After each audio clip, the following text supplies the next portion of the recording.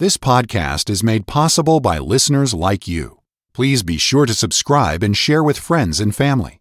To help support this ministry, please visit walkwiththeking.org/donate.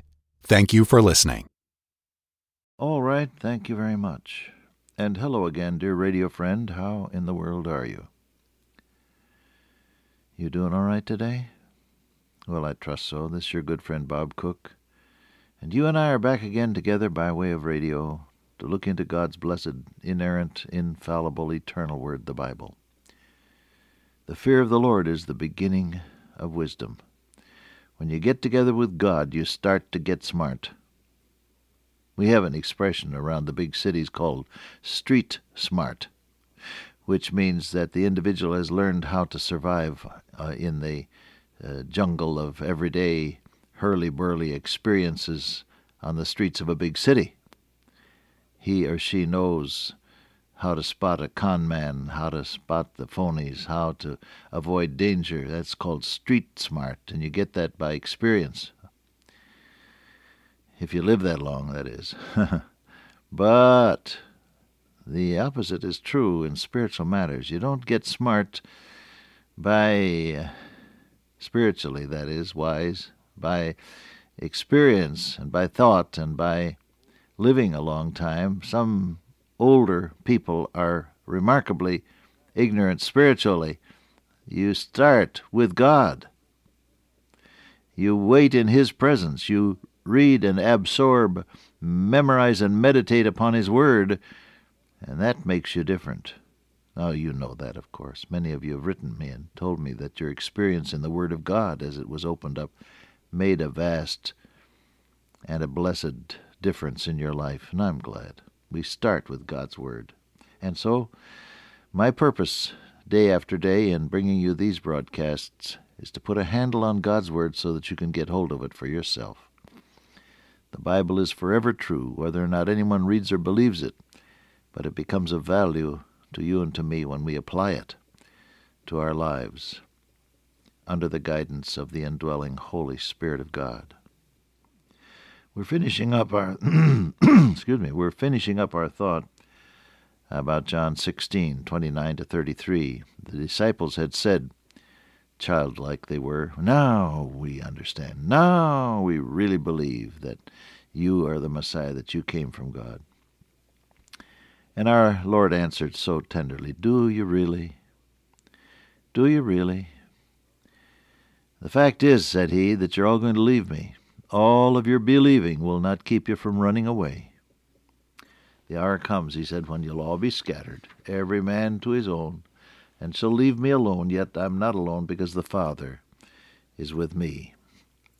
There's a sense in which you will face, if you have not already faced it, you'll face some situation where you feel absolutely alone.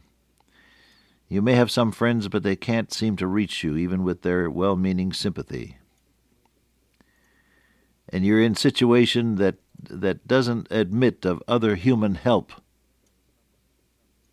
I remember speaking with someone some few years ago, and the anguished cry was, "I want God to provide the answer, not people." Well, He does, thank God. But there are times when you just feel absolutely alone, and unfortunately there are times when people will, of their own volition, leave you alone. Paul says, "At my first hearing, no man stood with me, but all men forsook me."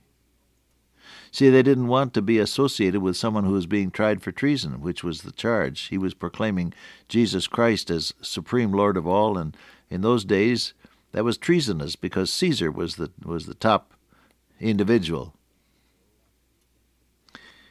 And so they left him alone. "At my first hearing, no man stood with me, all men forsook me." Absolutely alone before the bar of Roman justice. But he said, "The Lord stood with me and delivered me." Now there you have the answer.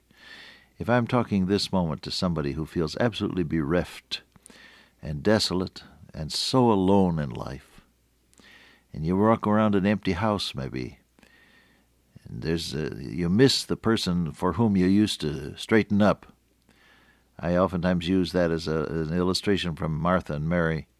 Martha says, I keep trying to straighten up his room, but it's never messed up. I keep setting 3 places at the table instead of 2, but he never comes home to dinner. He's gone. Now maybe I'm talking to somebody like that, and loneliness washes over you like a wave now and again. What are you going to do about it? 1, you can just retire into yourself and just disintegrate.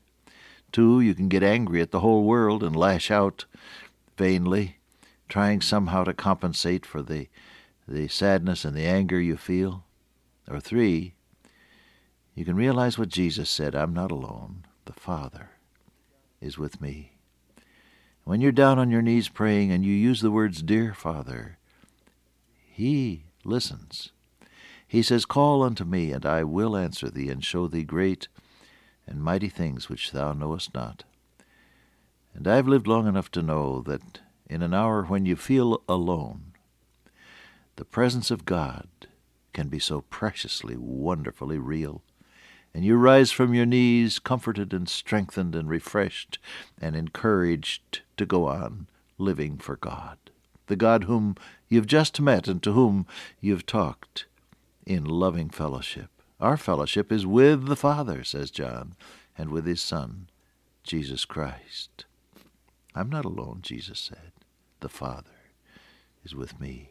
For somebody that's all alone today, talk to your Heavenly Father. He's there. He's waiting for you. He wants to put His arms of love around you and strengthen you for the hours and the days that lie ahead. The Bible says, Wait on the Lord, be of good courage, and He shall strengthen thine heart. Well, that was all review, and there's one other word of review. He said, I've said these things to you so that you might have peace in me, not in yourselves, but in me. Real peace comes not from keeping a stiff upper lip and trying to tough it through. Real peace comes from accepting things as they are and putting them by faith in the control of the Lord Jesus Christ. That in me, said He, ye might have peace. Now why? Well, the reason for that statement, in me, you might have peace. The reason for that is found in the next phrase. In the world ye shall have tribulation. Troubles come to us all. But He said, be of good cheer. I have overcome the world. Now, this is not the world of mountains and cups and saucers and Model T Fords, the world of things, in other words. He's talking about the world system. We wrestle not against flesh and blood, said Paul, but against principalities, against powers, against the rulers of the darkness of this world. And he said, we've got a battle on our hands. Now that's what our Lord Jesus was speaking of when He said, I have overcome the world. The spiritual forces that are against God, headed up by Satan, these are the things, these are the forces that constitute the battle. And it must be admitted that although we live in an imperfect world that was marred by sin, and thus troubles and trials and accidents and sicknesses happen to us all, the only answer to that is found in trusting a person who is greater than all of that. He says, I have overcome the world. So that if you're up against a battle today, and someone I'm speaking to may very well be fighting a big battle with some spiritual adversary. I don't know what it is, and of course I don't need to know. You know what you're up against, fighting a big battle, and you're about to give up. Oh, look to Jesus. He said, I've overcome. The battle's already won. Trust me.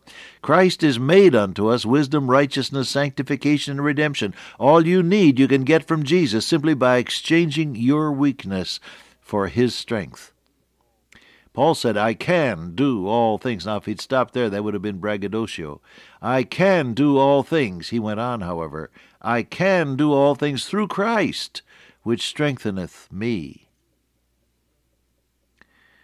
I have overcome the world. The battle is already won. You can taste the victory by faith. This is the victory that overcomes the world, even our faith, the Bible says. That is to say, you taste Christ's victory when you trust His lordship. You taste Christ's victory when you trust His lordship. That is to say, you let Him take control of your life by faith. You want to latch onto that, beloved? Somebody needs this. Oh, don't try to fight the battle alone. He said, I've overcome the world. The battle's won. Take it from me, says your Lord. Now, I get so blessed on that, my eyes run over, and it's hard to keep on sometimes. You don't mind if I get blessed on my own preaching, do you? Well, he said, be of good cheer. And of course, I reminded you a while back that there were certain times when our Lord Jesus said, be of good cheer. One was to the man who was being forgiven. Son, be of good cheer, thy sins are forgiven. And that takes care of the sin problem. Another was when the disciples were afraid there in the midst of a storm, afraid of drowning because the waves were filling the boat and they couldn't bail fast enough to keep the water out of the boat. Jesus came and said, be of good cheer, it's I, be not afraid. And then he said, be of good cheer, I have overcome the world. You have in that verse the equipment necessary for a victorious life every day of your life. So your Savior is saying to you, cheer up. I dealt with the sin problem, I've dealt with the fear problem, and I can deal with anything that threatens you. I've overcome. Cheer up. Somebody currently on the radio sings, they play the record again and again, and you catch it now and again. The man is saying, don't worry, be happy. But you see, the problem is, somebody coming to you and say, don't worry, be happy, you tend to say, you don't understand. But when Jesus says, cheer up, He gives you reason to cheer, doesn't He? Hallelujah. The sin problem solved, the fear problem banished, and the battle forever won by His almighty power. Hallelujah. Now, the disciples and our Lord are on their way to the Garden of Gethsemane, and as they go, He is praying, Father, this is John 17 now, Father, the hour has come. Glorify thy Son, that thy Son also may glorify thee. Do you realize what was wrapped up in that petition when he said the hour has come? He knew the Gethsemane agony of prayer. He knew the false, phony trial charges that would be leveled against him. He knew the scourging that was to come. He knew the crown of thorns and the cross and the nails and the pain and the spear in his side and the broken heart for sin. He knew it was coming.